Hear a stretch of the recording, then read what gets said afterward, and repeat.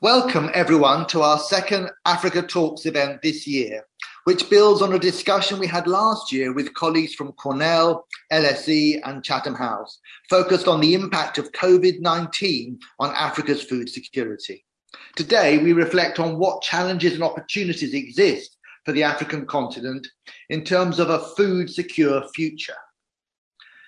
However, before we begin our conversation, I have an exciting announcement to share with all of you.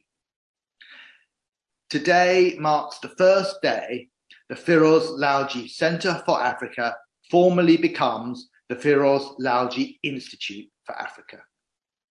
This moment marks the start of the year-long launch of the Firoz Lalji Institute for Africa, where we will be hosting a myriad of events and activities throughout the academic year for you to get involved in. We would like to express our deep gratitude to Firoz and Lajma Lalji and their family for their generous support in helping us to establish the centre 5 years ago and helping us develop into a fully fledged LSE Institute. These achievements would not be possible without their belief in our mission. The work of the Institute in the years to come will be to reach across the school to promote the visibility of Africa in LSE's teaching, research and policy engagement. We will work tirelessly to widen participation and access to the LSE from African students and African scholars and to bring African perspectives to LSE. Reflecting on this past year, our programme activities have continued to expand despite the current situation. Notably, our events programme has expanded its online presence, allowing us to reach more people across Africa. Responding to the wave of Black Lives Matter protests last spring and the increasing spotlight on systematic racism in higher education, we've established the Decolonisation Hub to support anti-racism at the LSE and beyond. A wealth of useful resources can be found on our webpage. The research programme has expanded its reach by becoming truly multidisciplinary, welcoming new and innovative projects on COVID-19, public health, South-South relations, resilience datafication, social networks, humanitarianism and public policy. Furthermore, our African engagement programme and programme for African leadership have been pivotal for doing this work and supporting current trends by offering bespoke workshops on career planning, project management, mental health and well-being, and the introduction of an internship programme launching this summer.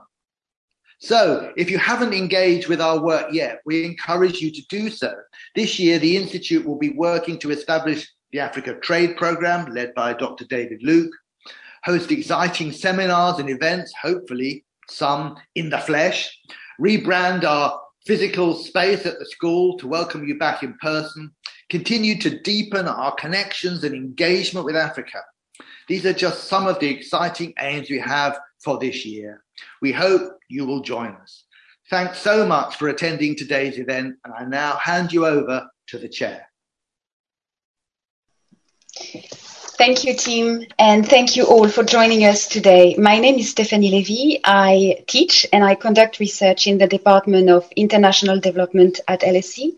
I'm thrilled to be chairing this event today. I was present when Team Marta and our colleagues opened the center 5 years ago, and it is my pleasure to be part of the launch of the Institute with this event today. I would like to add to team presentation that for many of my students and many LSE African students, the center has been supportive, stimulating, enabling for them to unleash their potential.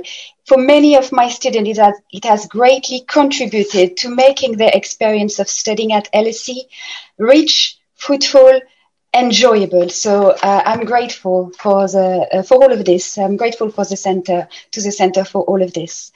I would now like to introduce our three speakers. So we have the privilege of having with us today Sarah Mbago Bunu, who is the director of the East and Southern Africa Division at the International Fund for Agricultural Development. IFAD. Sarah has over 20 years of experience in agriculture and rural development across Africa. She has worked on agricultural policies, access to agri-finance, value chain development, and much more. Welcome, Sarah. Thank you for joining us. Jane Mbuko is an associate professor and head of the horticulture at the Department of Plant Science and Crop Production at the University of Nairobi in Kenya. Her research focuses on sustainable and appropriate solutions to reduce post-harvest losses in Africa, so extremely relevant to what we are discussing today. She works with smallholder farmers and value chain practitioners to build capacity and to promote technology adoption. I am particularly grateful to both of you to be here today. I know that it is Madaraka Day in Kenya, so happy day, and thank you for joining us, especially today. Abebe Aile Gabriel is FAO Assistant Director General and Regional Representative for Africa at FAO.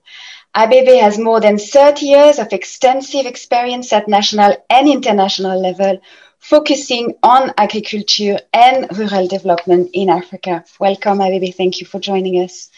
So each speaker will present for 10 to 15 minutes, and we will then open a discussion session, a 30-minute discussion session for all of them to exchange on the future of food security in Africa, to compare their experience. During the third part of this event, speaker will answer questions from the audience. So please write your questions in the Q&A box that you have in the bar below. You can do so during the presentation and during the discussion, and I will direct your question to our speakers during the third part of this event. So, Abebe, the floor is yours. Thank you, Stephanie. Distinguished participants, I'm very happy to be with you today. Sarah and Jane, very happy to be one of the speakers joining you. Good afternoon from Accra, Ghana. And thank you for the opportunity to speak today on a topic that is so central, so important. Now, I would like to start by saying a few words about how the African situation could be a little bit different, because we are talking about the food security and agriculture in Africa post-COVID-19. So the background is COVID-19. And so the first point I want to make is that the Africa's agri-food systems are defined by vulnerability to multiple and overlapping shocks. So it's not just one particular shock. There are many, and they are overlapping. So we have the issue of having to deal with these multiple and overlapping shocks and threats. Some of them are climate-related shocks, others transboundary pests and diseases. You may have heard the desert locust in East Africa, the fall armyworm has been with us, the conflicts, very widespread in Africa, economic downturns or slowdowns, and so on. So even before COVID-19 pandemic, in 2019, there were 250 million hungry people in Africa, so even before COVID-19. And the prevalence of undernourishment increased from 21.2% in 2015 to 22% in 2019. So it's not only that the problem was there, but also it was increasing even before COVID-19. Healthy diets have become out of reach for nearly 3/4 of Africans because they are simply not affordable. Over half of all Africans, about 51%, cannot afford a nutrient adequate diet. And of the 185.5 million people globally who cannot afford an energy sufficient diet, the vast majority, about 80%, live in Africa. COVID-19 is an additional shock, so which has definitely further compounded the problem. And so this would present Africa's context to be somewhat unique. But also there is another aspect, which is the second aspect that would make the African case unique. And this is the absence of effective and adequate mechanisms to manage the impacts of those shocks. For example, African governments, with very few exceptions, could not provide what's called stimulus packages, similar to what many developed countries have done, mainly because of the fiscal constraints. These capacities have been further dwindled because of public health emergency considerations due to COVID-19 pandemic. Now, there are recent reports from FAO on the impacts of COVID-19 and evidences from field assessments. I just want to share with you, for example, increased levels of food insecurity in 2020. COVID-19 may have added between 23 to 39 million people to the ranks of undernourished in 2020 in sub-Saharan Africa. The agri-food SMEs, small, medium enterprises, suffered the most. And this through decreased sales, difficulty accessing raw materials and inputs, reduced availability of workers, and so on. The vulnerable groups have been disproportionately affected, including women, rural youth, smallholder farmers, pastoralists, artisanal fisherfolk, migrants, seasonal workers, internally displaced persons, and so on.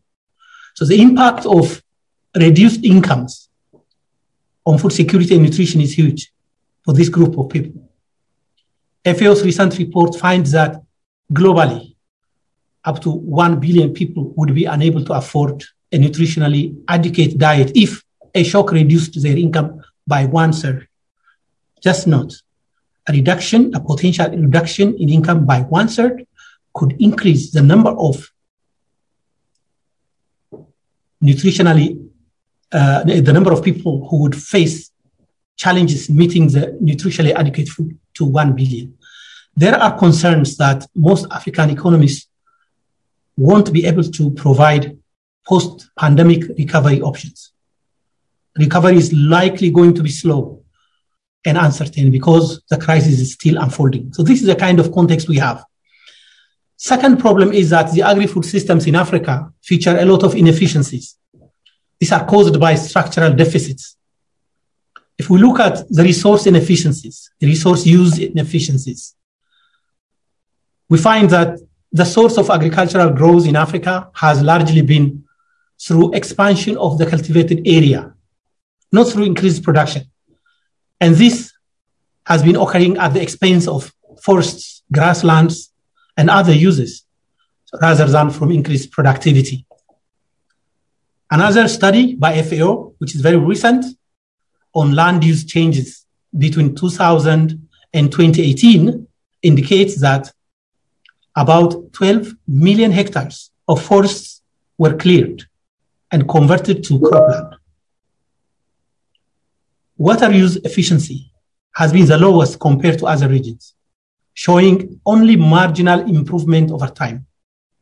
If you look at irrigated agriculture, it is still in single-digit percentage point, averaging about 7%.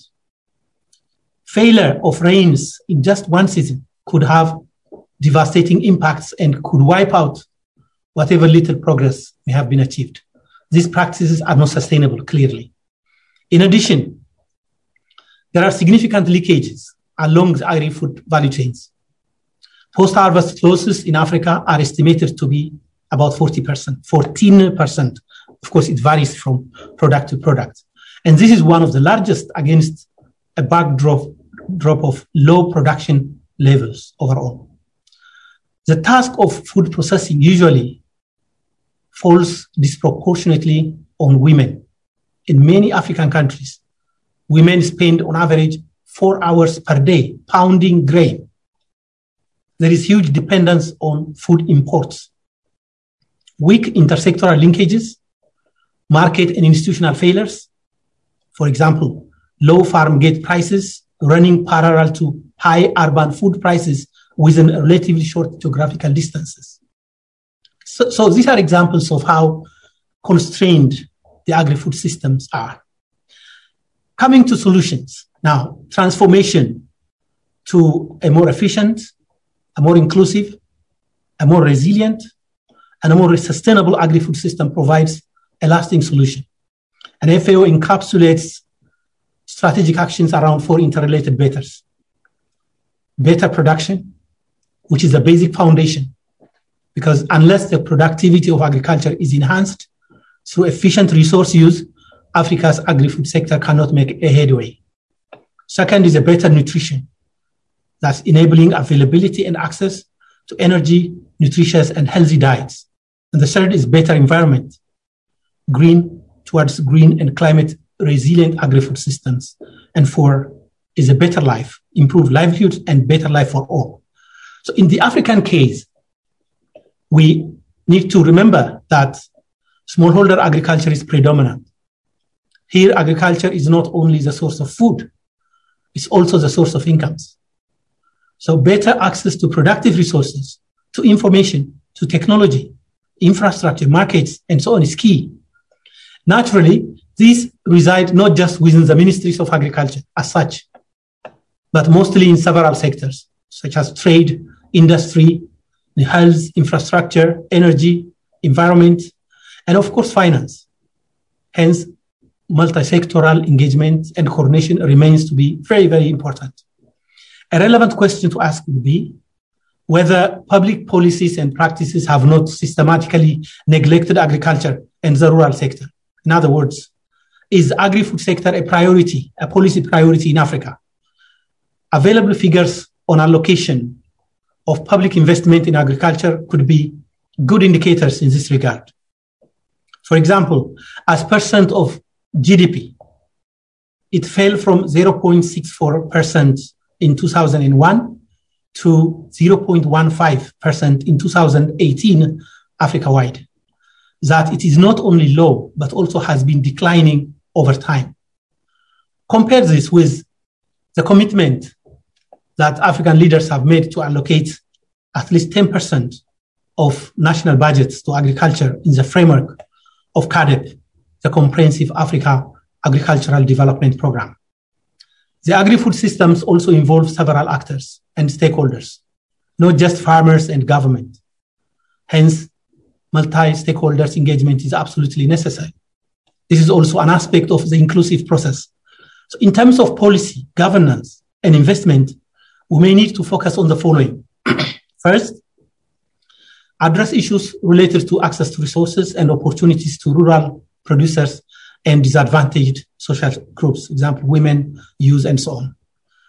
Second, address the infrastructure deficits in its both soft and hard aspects, digital agriculture, but also roads, storage, processing, transportation, logistics, skills, and so on. Third, address the issue of incentives to invest by relevant actors across the agri-food value chain, bringing value to the farmers, to rural producers, to the consumers, the investors, and so on, such as factoring in consumers as significant stakeholders for health and nutritious diet, for example. Fourth, address vulnerabilities through well-designed and implemented mechanisms to strengthen resilience. And fifth, effective multi-sectoral approaches and engagement of partnership and multi-stakeholders. Another point is about emerging regional and global opportunities to support transformation. What opportunities there are.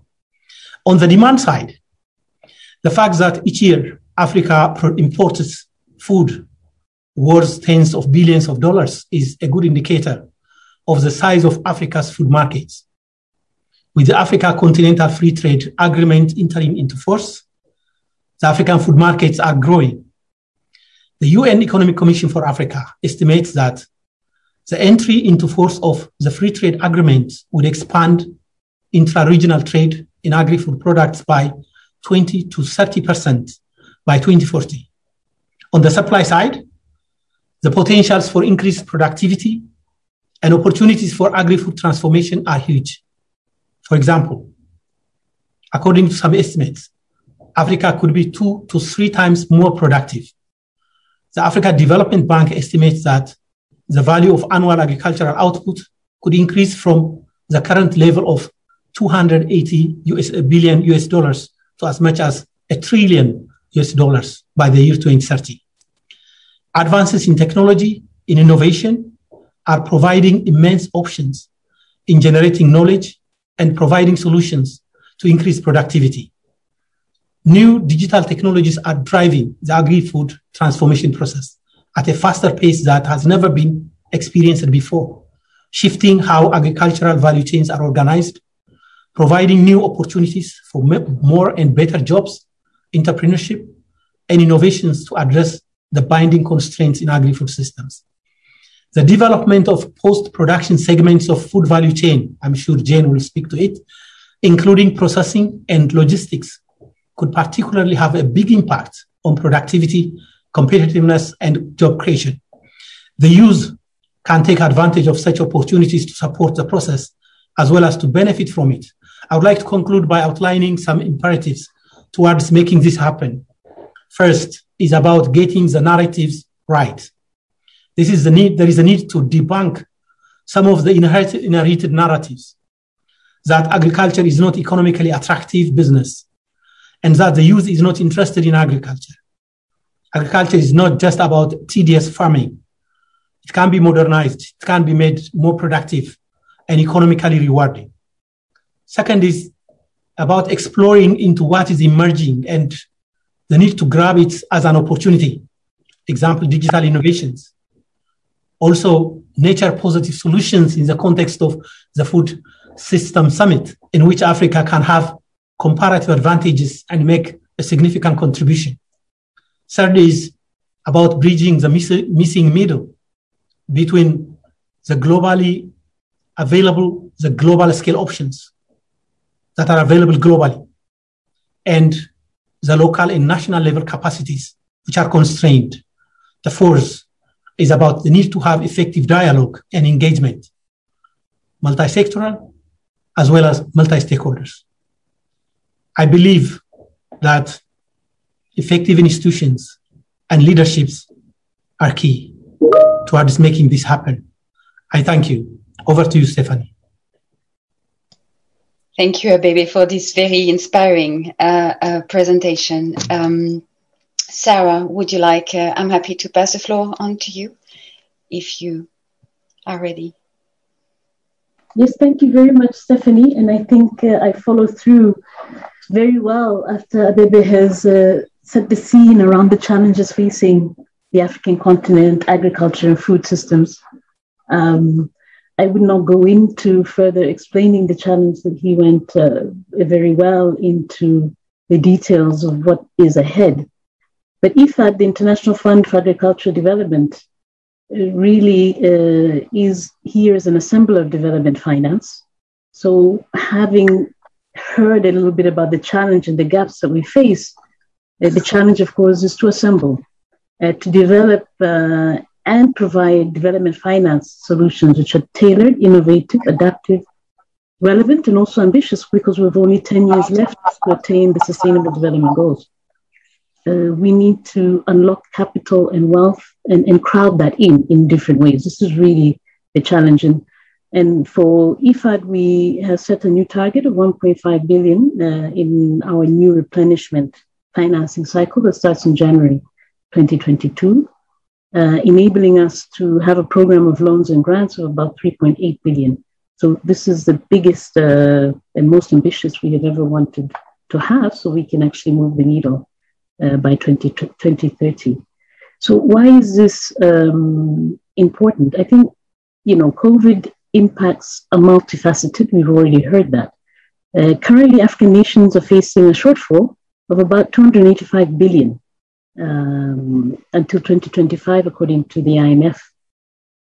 So overall, there's a real need for liquidity, not only to fight the pandemic COVID from a health perspective, but to also preserve buffers for future shocks that we heard Abebe talk about, and also try to return to the path of growth and catch up so that we can actually accelerate that growth to pull significant numbers of poor people out of poverty and combat hunger. So this is one of the biggest impacts of COVID-19 has been, in fact, the decline in growth, literally from an average of 5%, 6%, the continent is now experiencing 1.9 and even less than that. And this really is inadequate for the growth needs that Africa needs, which is between 7 and 10%, to meet the aspirations of a very youthful population and to become more secure, more resilient, and definitely more prosperous.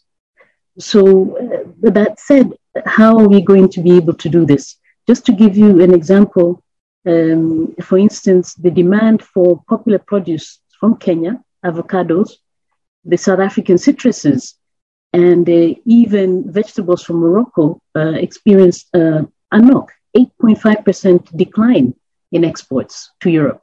And Europe has been the biggest importer of those fruits and vegetables from the countries I talked about. Tea as well, destinations like Iran, Pakistan, and United Arab Emirates. So all of this has caused contraction, so very few revenues coming into government. And at the same time, small-scale farmers are not able to access important inputs like seeds and fertilizer, which are actually imported for their needs. So we are facing a big crisis going forward, and there's absolute need to crowd in every investment there is in order to have inclusive, sustainable rural economies, engaging youth and becoming more vibrant. So what do we see? What is the position of smallholder farmers? Abebe mentioned a little bit about its impact, but in fact, smallholder farmers and smallholder agriculture is invaluable for food systems. To date, we know that 50% of all of the food calories consumed in the globe are from smallholder farmers, and 30% who own 30% of the agricultural land. In Africa, this is 80%, just to give you the scale. So 80% of our food comes from smallholder farmers. So it's even more important that we address it. Unfortunately, we're unable and have been unable to incentivize smallholder farmers. What we have been recognizing, the 95% of whom are subsistence smallholders, is just for the food that they produce, and largely dependent on rain-fed systems. And with increasing water stress that has been mentioned, which is decreasing by around 30% every year until 2050, this is really a very bad worst-case scenario. We will not be able and continue to underperform in feeding ourselves. What if we can actually incentivize these smallholder farmers for all the types of services they provide? And by saying that, I'm talking about beyond food, they also provide fuel, pollination, ecosystem services, pest control. They help regulate soil fertility. They help sequester carbon. They help control erosion. They promote nutrient recycling, water management, etc. They help protect watersheds and landscapes. Are there mechanisms and instruments that we can use? And indeed, IFAD has tried to do this and introduce these types of systems to really be able to recognize the full role and capabilities of what smallholder farmers can bring. Beyond what we have been trying to do, IFAD has been very adaptive and nimble. We have developed a special purpose vehicle called the Rural Poor Stimulus Facility as part of an effort to grant in concessional finance to mitigate against the disruptions caused by COVID, imports access to agricultural inputs, access to markets disruptions in that, and also the heavy load on loans that some of the smallholder farmers have actually received. So we're addressing 4 key areas and trying to crowd in digital in that process through the RPS facility. We set aside 14 million of seed money, and we have been able to mobilize quite a bit. Our ambition is 200 million to meet these disruptions. A very good case, if I may just explain, in Ethiopia, for instance, we have seen that our smallholder farmers were hit with the lack of access to labor, agricultural labor, because of lockdown. I've already mentioned limited inputs, production capital. which has impacted on their production and productivity and basically obstructed their access to markets. And yet they have been unable to sell to service their small loans, nor actually save. They've been digging into their savings. With reduced employment, reduced access to food, and increased responsibilities for women, there has been really a spark in vulnerability for smallholder farmers, particularly women, and an absence completely of jobs. We have partnered with the EU to try and mitigate this, and we have crowded in a special resource, a special fund, to enable SACCOs, village SACCOs and saving schemes that we have been working with to actually delay the repayment period for these microloans. And we have seen that this has had quite a big impact, because the burden of the loan when there is no economic activity and when you cannot farm has been a huge relief for smallholder farmers in the context of Ethiopia.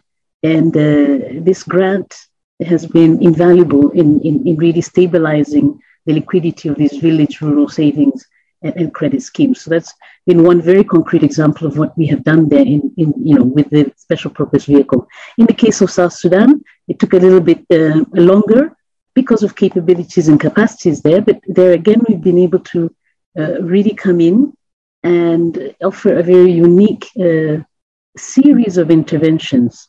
There we have aimed to touch 23,900 vulnerable rural people, roughly 4,780 households. And with the grant, we have tried to address a number of things. The grant value was $706,000.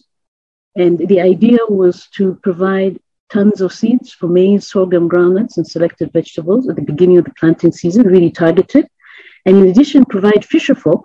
Fish is quite a good source of protein, and also there's quite a lot of inland lakes that the South Sudanese use for fishing, with kits for fishing.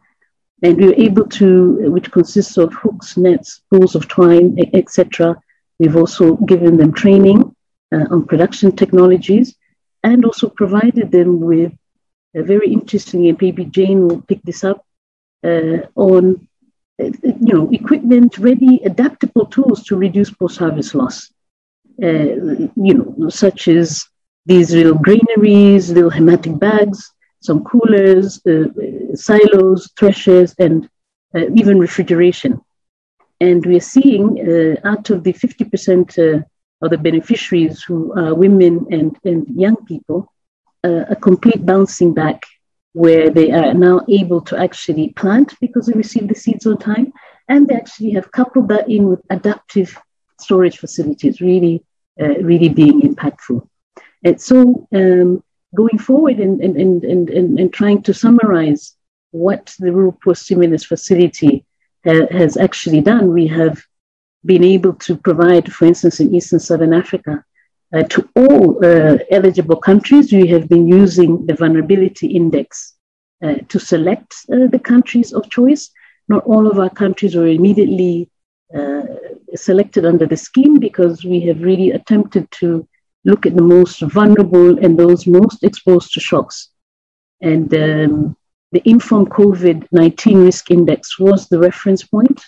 And in there, we used a couple of criteria. Globally, IFAD has funded 59 countries, and the grants have been between 0.2 million to 1.2 million as the largest types of grants under this scheme.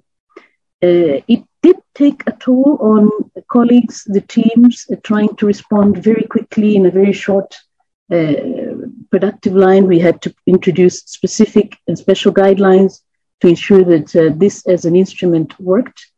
But we are very happy, and we see that the immediate returns, because these short-term measures, short-term stimulus, rural packages, are really being able to allow communities right across Africa, those who were either needed at planting season to gain what they needed, and those who were at harvest to really be able to safeguard those harvests to ensure food security. And I must say, in terms of the digital solutions that we used as an opportunity to address COVID, they ranged from cash, mobile money transfers in Zambia, to voucher-type agri-input schemes. We also use digital platforms for market access and agriculture extension. So this has been really exciting because the large bulk of our more traditional sovereign loan type operations had been struggling to introduce digital solutions. But we found with this and with COVID, there was a real opportunity to crowd it in. And the impacts of this are quite incredible. I could go into more details later. So thank you very much, Stephanie, and back to you. Thank you, Sarah. It's a very interesting presentation. Jane, the floor is yours if you want to take it. Are you? Yeah, hi. Yes, good evening. My internet is not so good today. I hope I don't drop off while in the middle of my talk.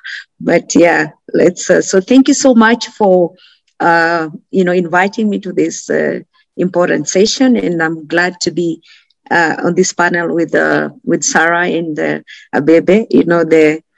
From FAO and IFAD. Those are our big institutions. So I come in from the university from research, and like you introduced me, Stephanie, I'll bring it down to the low level. I work with farmers, and so I'm going to just share experience of, the plight of our farmers, the smallholder farmers that Abebe and Sarah have talked about, who really suffered a lot because of, the containment measures that were put in place. Especially some of them are still in place, obviously, but there's a time when things were really bad. And as a person who works with smallholder farmers, it pained me, and we're wondering what can be done better, because it is, like Abebe said, I mean, when we talk about a smallholder farmer in Africa, it's not just about food. This is their livelihood. This is, where they get income, for other expenses, be it education for their children, be it, healthcare. It is all, coming from their farms. So when you find that they cannot make ends meet because of the restrictions that were put in place, then you feel the pain. You feel the pain of the farmers. And I know the food supply chain was affected by the COVID restrictions, but I would zero in on the effect of these restrictions on the food, the perishable food, because incidentally, the perishable food you're talking about, the fruits, the vegetables, the meat, the fish, the milk, these are the nutritious foods that we were all encouraged to eat, as part of our, defense, protective measures against the virus. But then these were the foods that were not available, especially to the urban, the urban poor, in quotes. Let me just, the people who cannot afford. You had Abebe mention that, already people in urban areas are not eating enough of the nutritious food. Why? Because it is expensive, it's not available. It is bad. It was bad enough before, the pandemic. Now worse because of the pandemic. So I'm going to just look at paint the situation as it was, and it still continues, but it has improved a little bit, and it can get better. Okay, as you've heard that, most of the food that we eat in Africa, most of the food, all the food commodities are produced by smallholder farmers. But especially for fruit, vegetable, this is most of what we eat is really purely smallholder, right? So, and you realize that these commodities, the fruits, vegetables, roots and tubers, really have an informal system. Yeah, the supply chain is really informal. There's no, especially for the domestic market, is very informal. In the sense that, first of all, most of this produce is from the rural areas, and transportation is informally, there's no organized transport or something like that. So, for example, and the supply chain is generally very long and complex. For example, to get, let's say, a sack of potatoes, remember the producers are smallholder. So a sack of potato is possibly what they can harvest at a go. To get that sack of potato to the market, for example, in the urban areas, it changes hands so many times, like I said, the supply chain is long and complex. So you understand by the time it gets to the retail shop near my house, for example, it has moved through like 6 people. So it's a long supply chain, complex, really in between their middlemen, the brokers. So this informal and inefficient supply chain was really affected by, these restrictions, right? So you find that, okay, fine. So yes, the food will still get there, but then the system that it follows to get there is long. So when the restrictions were put in place, these informal systems, most of the time, the food is moved together with people, so there's no organized transport. And you realize at the height of the pandemic, there was restriction of movement of people. So the vehicles that move with the food from the rural areas to the urban areas were restricted. So we find that the farmers in the rural areas who depend on this informal market or informal transport could not move their produce to the urban areas, which is like their target market. So what ended up is the wastage, the losses at the farm. So there's no, and of course, I don't know if it's Sarah or Sarah mentioned that Kenya exports a lot of fruits and vegetables to Europe. Yeah. So that market also was disrupted. But for the domestic market, which is informal, was off. So you can imagine, even those who target export market, the produce that is aimed for export could not move their produce, right? Because the informal system that moved this food was seriously affected. And then the ripple effect to that is that these smallholders also supply small-scale traders in the urban areas. And the small-scale traders, you're talking about the small kiosks where most urban families would buy their fruits and vegetables from. So that supply chain was totally disrupted because of the lockdown and all those containment measures. So ultimately, what I'm saying is that the access to the nutritious food for the urban population, especially the urban poor, the people who actually, you'd say, live hand to mouth, they buy today for today, that was affected. Okay. And while that was happening, food was rotting away in the fields. The farmers who depend on this produce for their livelihoods, their livelihoods were affected significantly. Here, farmers that you work with will call and asking, do you know anybody who could be looking for this? But there's only so much you can do.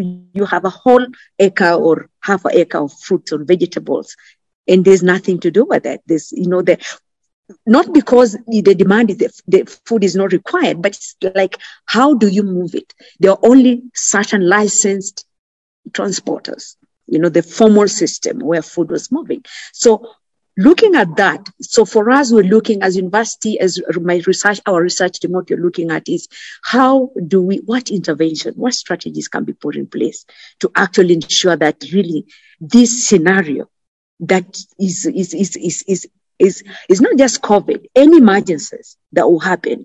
In Kenya, you've heard of what you call the post-election violence, which is a cycle that happens and people are cut off from, food supplies. So these are emergencies that really need interventions. These would be, better interventions to ensure that food distribution, systems that link producers, to markets, and while ensure that consumers do not have disruption in, access to quality food.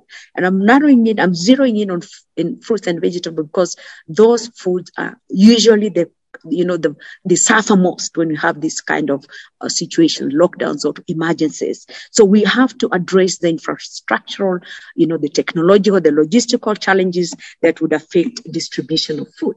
So what we've been trying to do, working with the national government and county government, is to promote the concept of village, local, regional aggregation centers, which would serve as food reserves. Usually when you talk about food reserves, in most cases, people just think about cereals or pulses or basically the grains. So when you have national strategic reserves, basically that's all about grains. Nobody thinks about strategic reserves for nutritious foods like fruits, vegetables. So what you're trying to say, how do we promote, because in many, you'll hear national strategic reserves, but how about regional, local, village level, strategic reserves, where we have, really, collection or aggregation of produce. And like the previous speaker said, for us to do we must have the infrastructure required. We're talking about cold storage for the perishables, for fruits and vegetables, for roots and tubers, for milk, for meat, cold storage. Because without cold storage, basically that is why food was wasting. Because your produce is ready, there is no market. Food is demanded elsewhere. Even if government wanted to buy and distribute this food to the people that needed it, at the height of the pandemic, where would they get it? They can't go to look for it in the village, right? So basically this needs government, national and local government to actually strengthen infrastructure that is required, whether it is cold storage, whether it is, warehouses or storage facilities for non-perishables, localized, regionalized, to where actually, the farmers in the rural areas can actually aggregate this produce. And of course, the aspect of small-scale processing, devolving process. You realize, for example, in most African countries, when somebody is producing milk in a village, but they have to move it to some urban center for it to be processed, for it to come back to the village, for me to buy it from the shop. These are things that can be done, localized. So that we have really, even fruits and vegetables, we can actually localize, decentralize, so that farmers do not have to move fruits to the urban centers for it to be processed into juice so that it can be sold back in the village as juice. It is not the process facilities that we require. And this is what we've tried to do with our smallholder farmers, to actually train them how to value add their produce locally. This way, we're talking about ensuring that regional, local self-sufficiency, especially during emergencies, so that people can actually, access food. I know my time is up, but basically what you're saying is when we have this kind of devolved system, we need to then link them to, whether it's aggregation centers for fresh produce or processed produce, link them to markets. And the markets could be urban markets. It could actually be, safety, safety nets, those programs where like government is trying to avail food packages to the vulnerable communities. Where do they get that? If we do not have, localized sort of collection, aggregation. So this is what we're trying to push, supporting, this kind of system through, technology that is required, either for storage or for processing, so that then this devolved is of course, we're trying this on pilot, but we see this as a way of actually ensuring that, first of all, the farmers are linked to, market, but also, food reserves are food is not following such a long chain for people, especially in urban areas, to access it. So you shorten the supply chain and make, improve livelihoods for the local actors, whether they're farmers, they're traders, they're processors. I think this is I think we can talk more as we go into the queue. I can see my time is up. But that's what I wanted to say. That's what we're trying to argue, because I work directly with the smallholders in that we need solutions that can actually, help to address these restrictions that have been occasioned by, this pandemic. Thank you so much. Thank you. Thank you very much, Jane. Thank you, Sarah and Abebe. Those presentations were extremely stimulating and interesting. I have a few questions that I think you will a few questions that come to mind when I listen to your presentation. Some of them actually echo what we receive as well from the audience. So I would like to ask about the impact that COVID has had on the policies in the African countries where you work, whether there's been a renewed interest or shift towards intervention that enable and promote food security to mitigate the impact of COVID in the same way what we've seen with a social protection program. Have you witnessed the same kind of changes in the countries where you work? Maybe we can start with this angle and then talk more about the changes that have occurred as a response to COVID. Sarah, do you want to start? Yes, thank you, Stephanie. Indeed, I think the whole idea of rural stimulus packages, and also, as Jane added, the need to intervene in urban areas for the poor is something that has really been on the agenda for many of the countries that we work with, and solutions for financing that immediate. So I talked a little bit about liquidity needs, and one hand to deploy emergency relief measures, whether they are in social protection, but also for health, for COVID. That was very clear as one of the priorities, policy priorities. But also in the short term, really looking at preparedness and, disaster risk financing, and be able to be responsive and having those buffers we talked about in order to mobilize, particularly for the informal sector. And most of the economies that we work with have large informal sectors. We saw that the liquidity, facilities springing up right across different East African countries for small and medium enterprises who were really hit with liquidity, and therefore governments really requested specific grant facilities to be able to support also informal workers with social protection.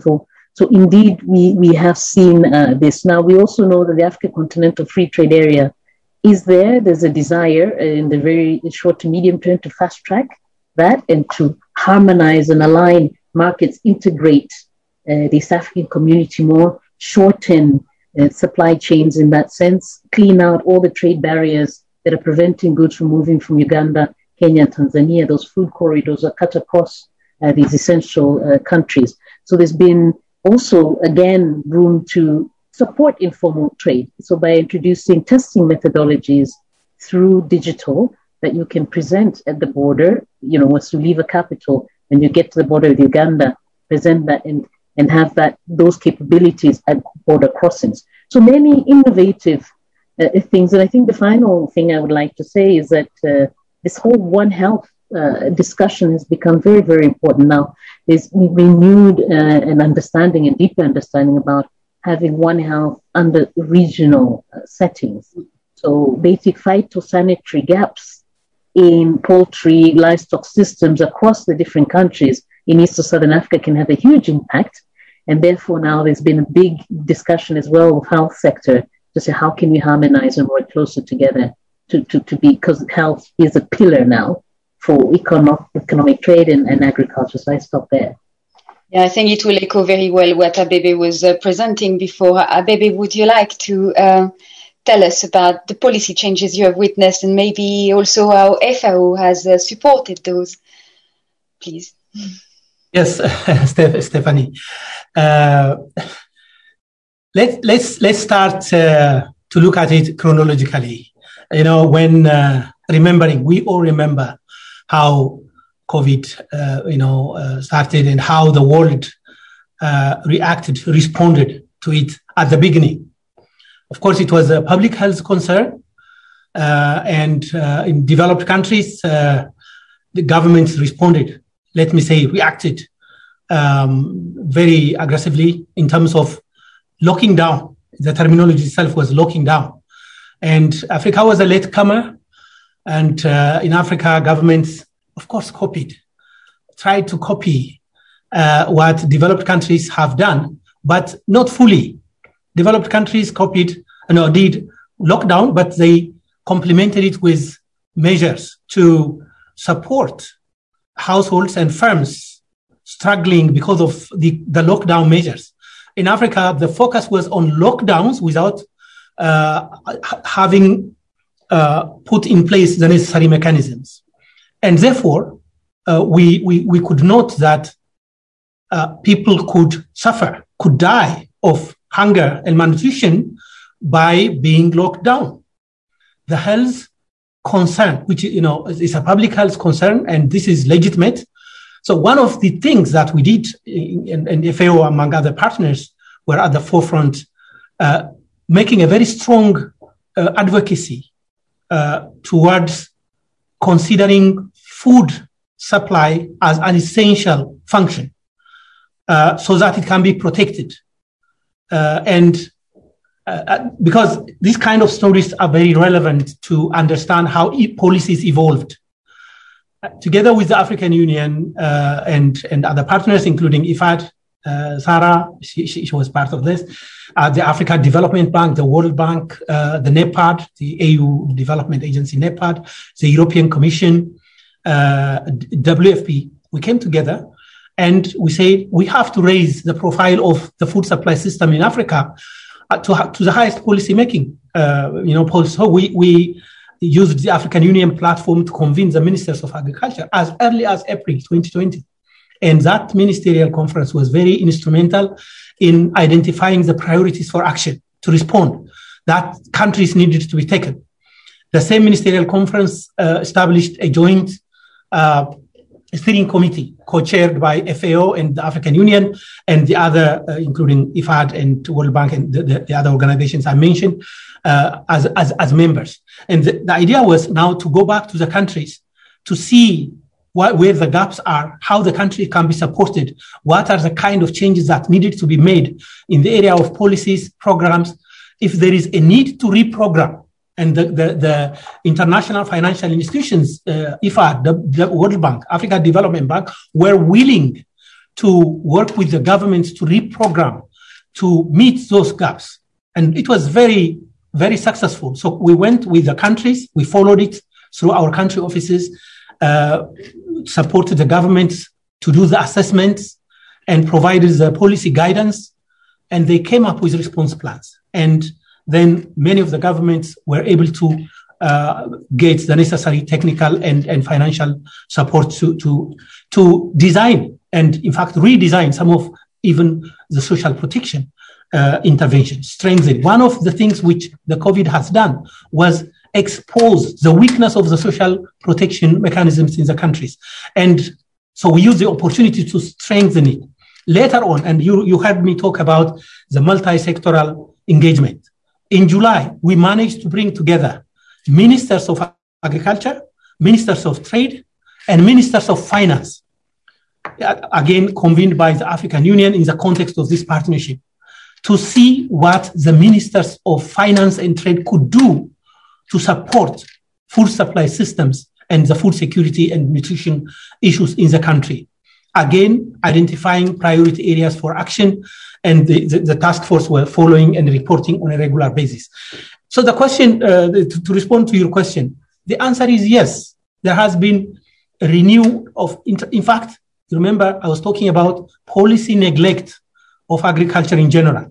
So what we're trying to do was to emphasize that this is a priority. If you don't pay attention to the food systems, you can focus on the health systems, that is fine. And Sarah very beautifully spoke about the One Health that we have been promoting together with OIE, the World Health Organization, as well as with UNEP.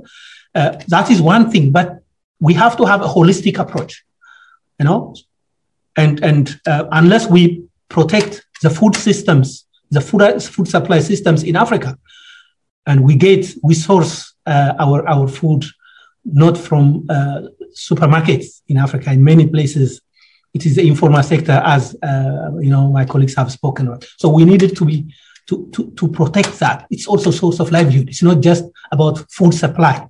It supports a lot of people as their source of livelihood, and therefore the emphasis was to really raise the profile of agri-food systems.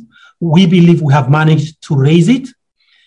Farmers were able, through these changes in policies and practices in many parts of Africa, to plant timely. The data, for example, shows the data that we collected. Those regions where the planting season did not coincide with those lockdown measures, agriculture did not really suffer. It was resilient in many regions. So it's different. So we believe that it has worked. Advocacy for policy change, it works. There is a lot of awareness that was created, not just by ministers and ministries, but among all the stakeholders. So my answer is yes, positive. It's a good lesson that we have learned.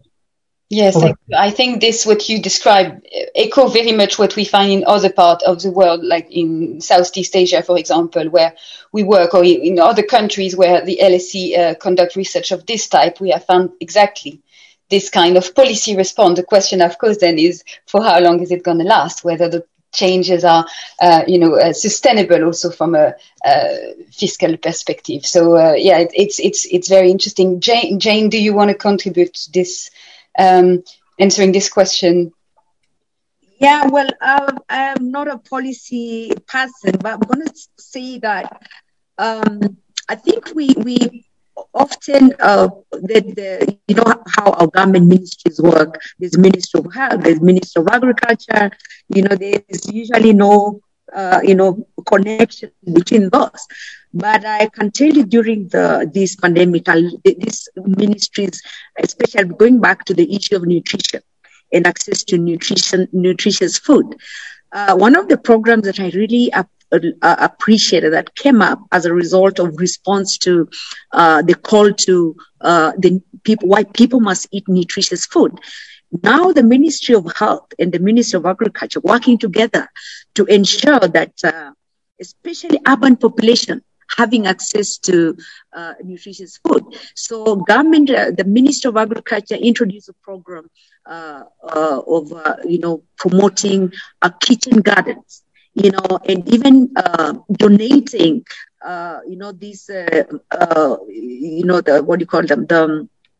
the story vegetable garden for urban families. And then we started to see this, now the Ministry of Agriculture people in the Ministry of Health working together to,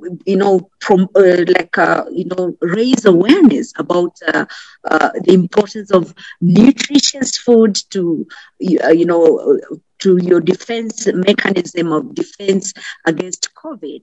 And so you could see that now the two ministries now working together, one complementing the efforts of the other, because, agriculture wouldn't otherwise feature in matters of health. But now the fact that we need nutritious food, now it's fine. Government actually rolled out a whole program to, promote, this nutritious food, people eating nutritious food, people accessing,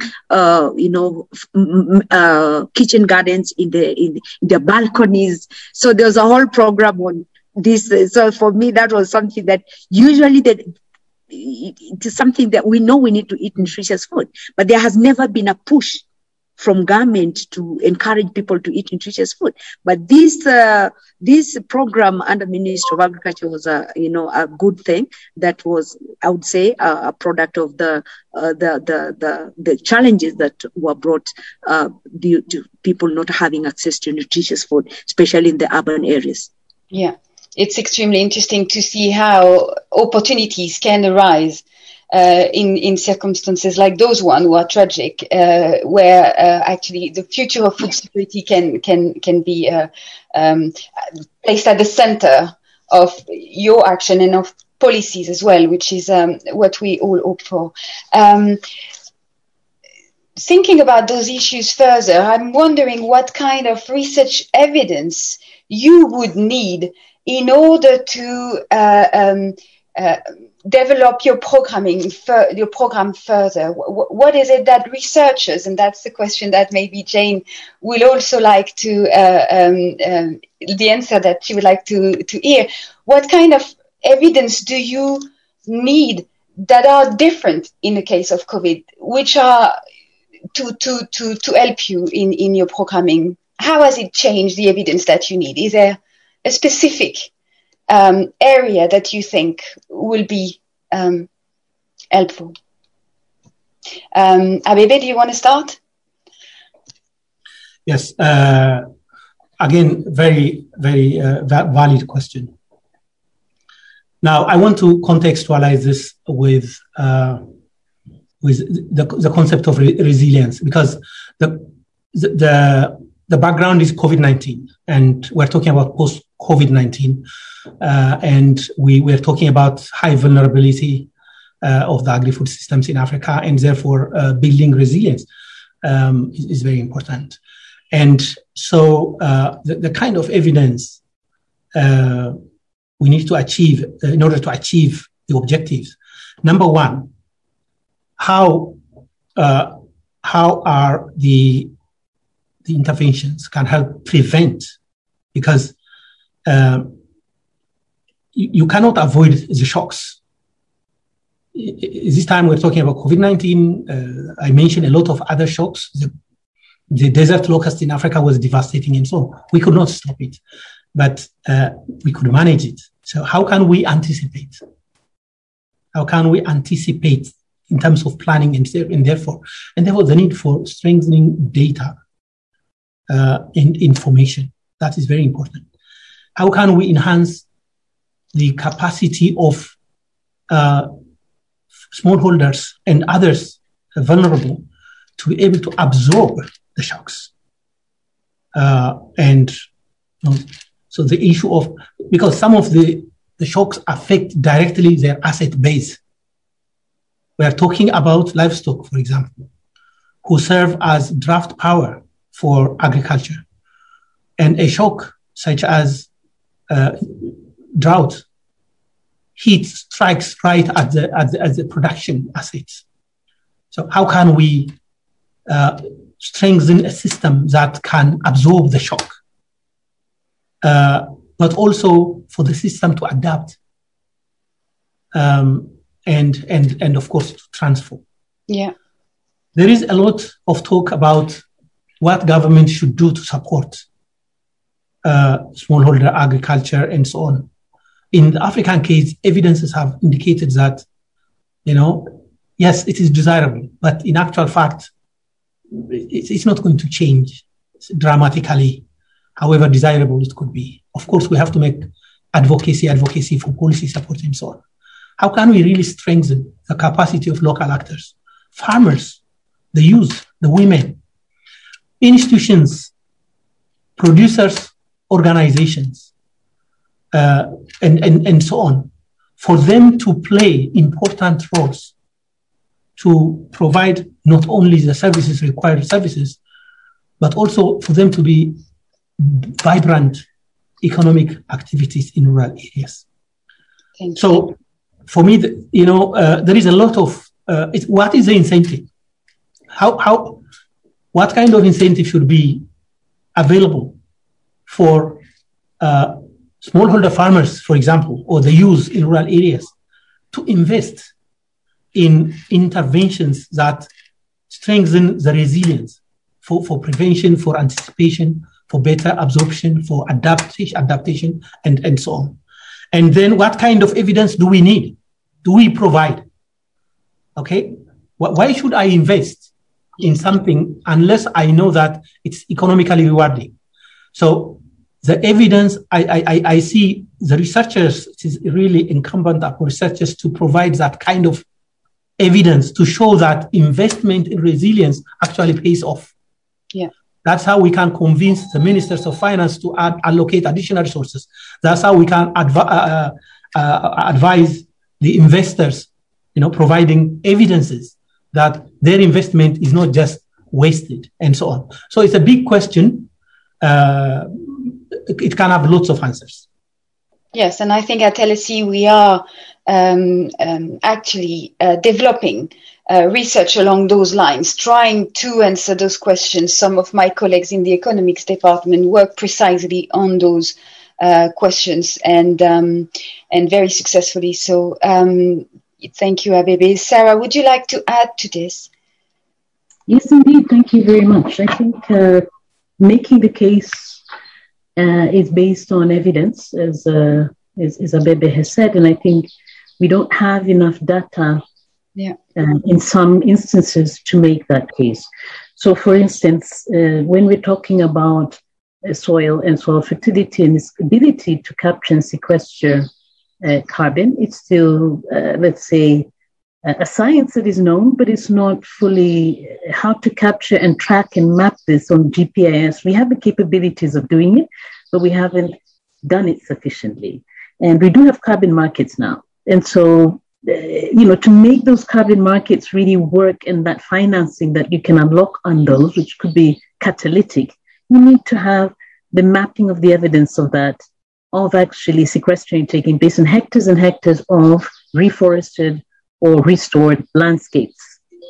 And with that type of evidence, then you can actually make a case for different prices and different pricing on that market, which could then unlock a lot of development finance. And I think somebody mentioned ecosystems, payment for ecosystem services. I saw that in the chat. But the regulatory environment for that and the case for that for private and public investment is really this evidence that we need. And we can start it in a small way or in a large way. And I think the locust invasion that Abebe talked about presents us an opportunity. We now have systems of killing the hopper locust, but also the eggs. And in that process, we can improve soil and map that. So that's one way of doing it. We're also tracking climate finance, whether it's for adaptation and mitigation. We have many reports coming out with different types of indexes, asking financiers to really trace and see if they are supporting adaptation to climate for smallholder farmers and other actors in food systems or mitigation. And I think there's very little going into adaptation. There's more going into mitigation globally if you look at renewable energies and so on. And really, it's only about 2%, which is in the hands of smallholder farms, which is exposing and putting our food systems at real risk. We have that evidence. So that's what we hope to actually be able to share when it comes to COP26. This is very important. And we want to be able to demonstrate in 2 or 3 cases that is not happening. Of course, people are less willing, organizations all around the world, to demonstrate that they're falling short of what they've been saying in terms of adaptation. But I think there's a case to be said there. And then private sector finance is increasingly important because public resources are dwindling. And I think the environmental and social governance frameworks that many private sector companies are using to say that they're moving or responding to climate change is very limited because we have very different definitions and interpretations of that. There needs to be a global movement to harmonize those indexes of what do we mean when we are talking about sustainable development finance, when we talk to the private sector, we're looking at other metrics of measurement. There's a big opportunity here to harmonize the measurements and indicators because a lot of money is being spent in this field to gather evidence, and then it doesn't correlate. You cannot compare apples and pears with different stakeholders talking about different things. And so I think it's a great opportunity for the Feroz Lavaji Institute now for Africa, which has just been launched. And I think Tim Allen had that wonderful video at the beginning of the session to really, have you maybe and others who are academic looking into the various metrics and indices so that we can really harmonize and talk about what it is that we want to change in terms of evidence. So maybe I stop there for now. No, it makes a lot of sense, and it's extremely helpful to hear this. Thank you, Sarah. I'm aware of the time, and the discussion is so fascinating that I think we are 15 minutes before the end, and I have a few questions that are very important that came up in a Q&A box. Jane, do you want to add something about new research questions before we take the questions from the audience? Or just go on with the questions, please. I was asking questions about new kind of new research evidence from us researchers, but maybe that question was particular. You are already producing them, so I believe it was very much a question for Sarah and Abebe in the design of their programs. Unless you want to add something to this, Jane? Or should I take the question from the audience? It's okay. Just proceed with the questions from the audience. Okay, excellent. Thank you. So we've had a number of questions that relate to environmental issues about water waste, let me just briefly look at them. We have question on regenerative agriculture. How important is it to improve food security in Africa? We have questions on recycling water and organic waste from urban centers, whether that's also something that you are working on. What's the role of those elements in improving the future for food security in Africa? I think I will stop there and take maybe if one of you would like to answer these questions. Abebe, yes? Yeah. Okay. Thank you so much. These are very important, very interesting questions. Regenerative agriculture. The answer is, of course, yes. And Africa provides, a kind of scenario where you can find almost everything, and these are opportunities. Already these are happening. Zero tillage, conservation agriculture, climate smart agriculture, and so on. A lot of these kind of practices already exist. And we have a very excellent example, for example, on conservation agriculture in Zambia in this regard. So the answer in short is definitely yes. Thank you.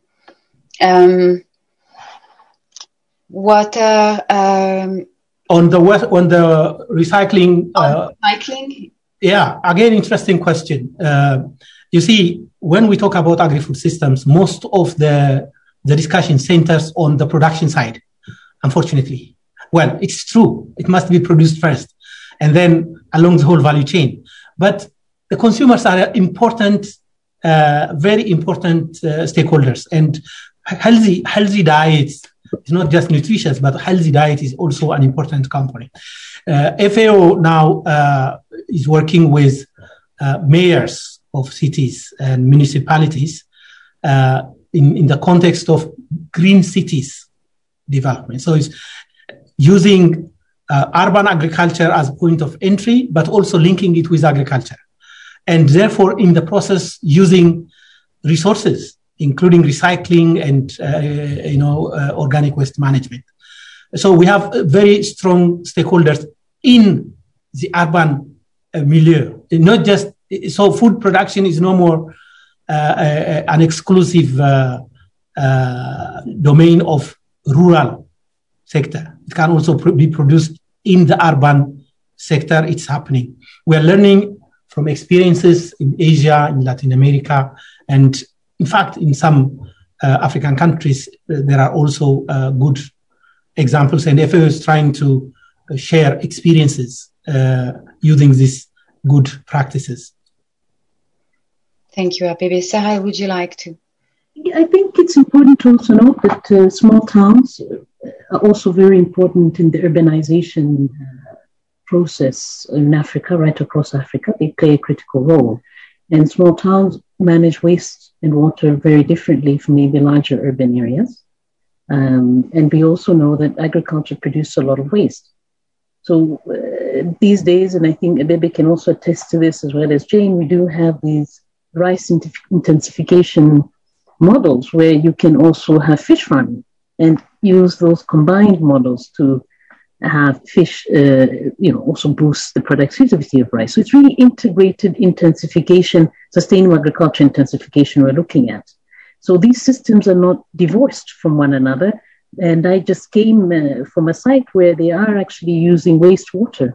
It's a small town in a wastewater plant, a small wastewater distilled setting, to further horticulture and other types of agriculture from that.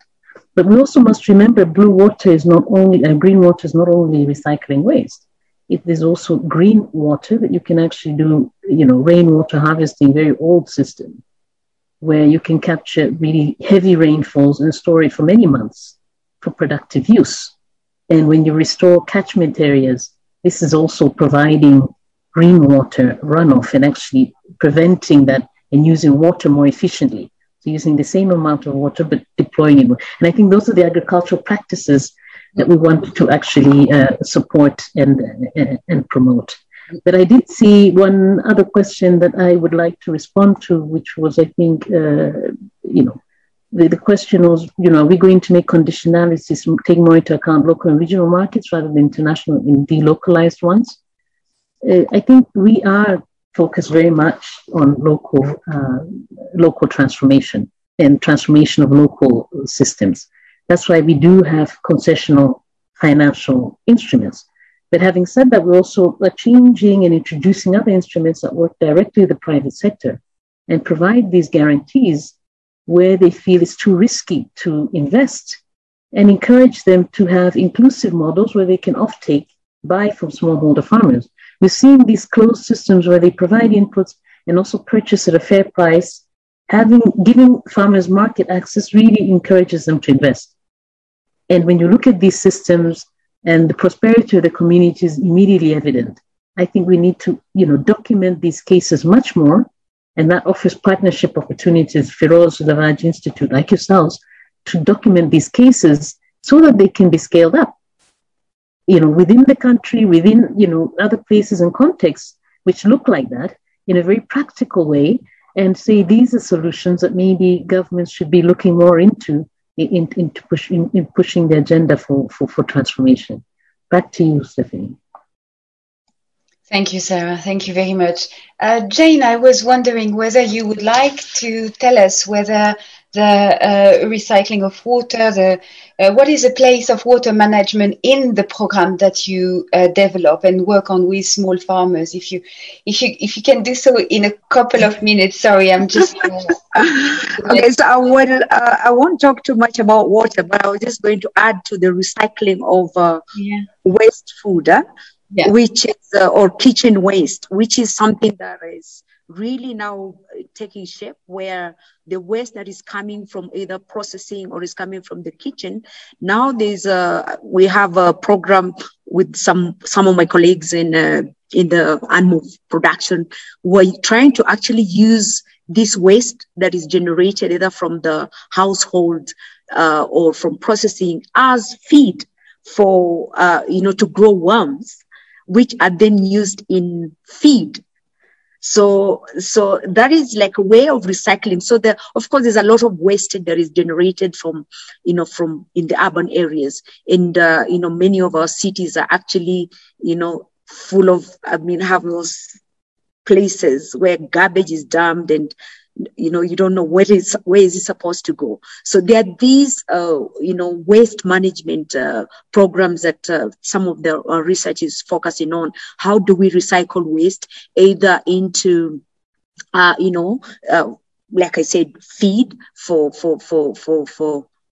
especially for chicken. For example, in our program where we training processors of fruits and vegetables, we are trying to actually use the waste from processed fruits to supplement feed, and see how, for example, if you use mango peel, for example, as a supplement in chicken feed, to supplement the yellow color that is usually added to the feed to give you the yellow yolk. Is that a better way to use the waste rather than taking it to the garbage bin? So those are some of the recycling measures that can be put in place as a better way to manage waste rather than just landfills. Thank you, Jane. It's extremely interesting to hear this. One day you and I should talk about how it influences yields. I'm very interested in those topics. Before moving to the closing remark of this, Stephanie. Sorry, just 1 minute. There was one question, very interesting question. If you are going towards closing on food sovereignty, the question was, has the COVID-19 pandemic challenged some rural development paradigms? For example, giving more relevance to concepts of food sovereignty in policy agenda.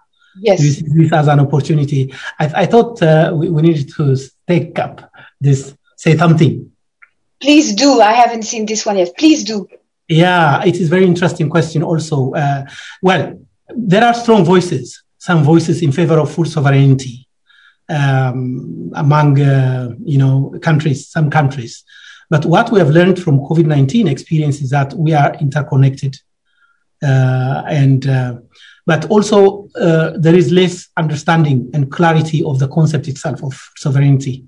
Some of them would confuse it with kind of autarky, for each country to produce its own food, kind of food self-sufficiency, which it's not really realistic.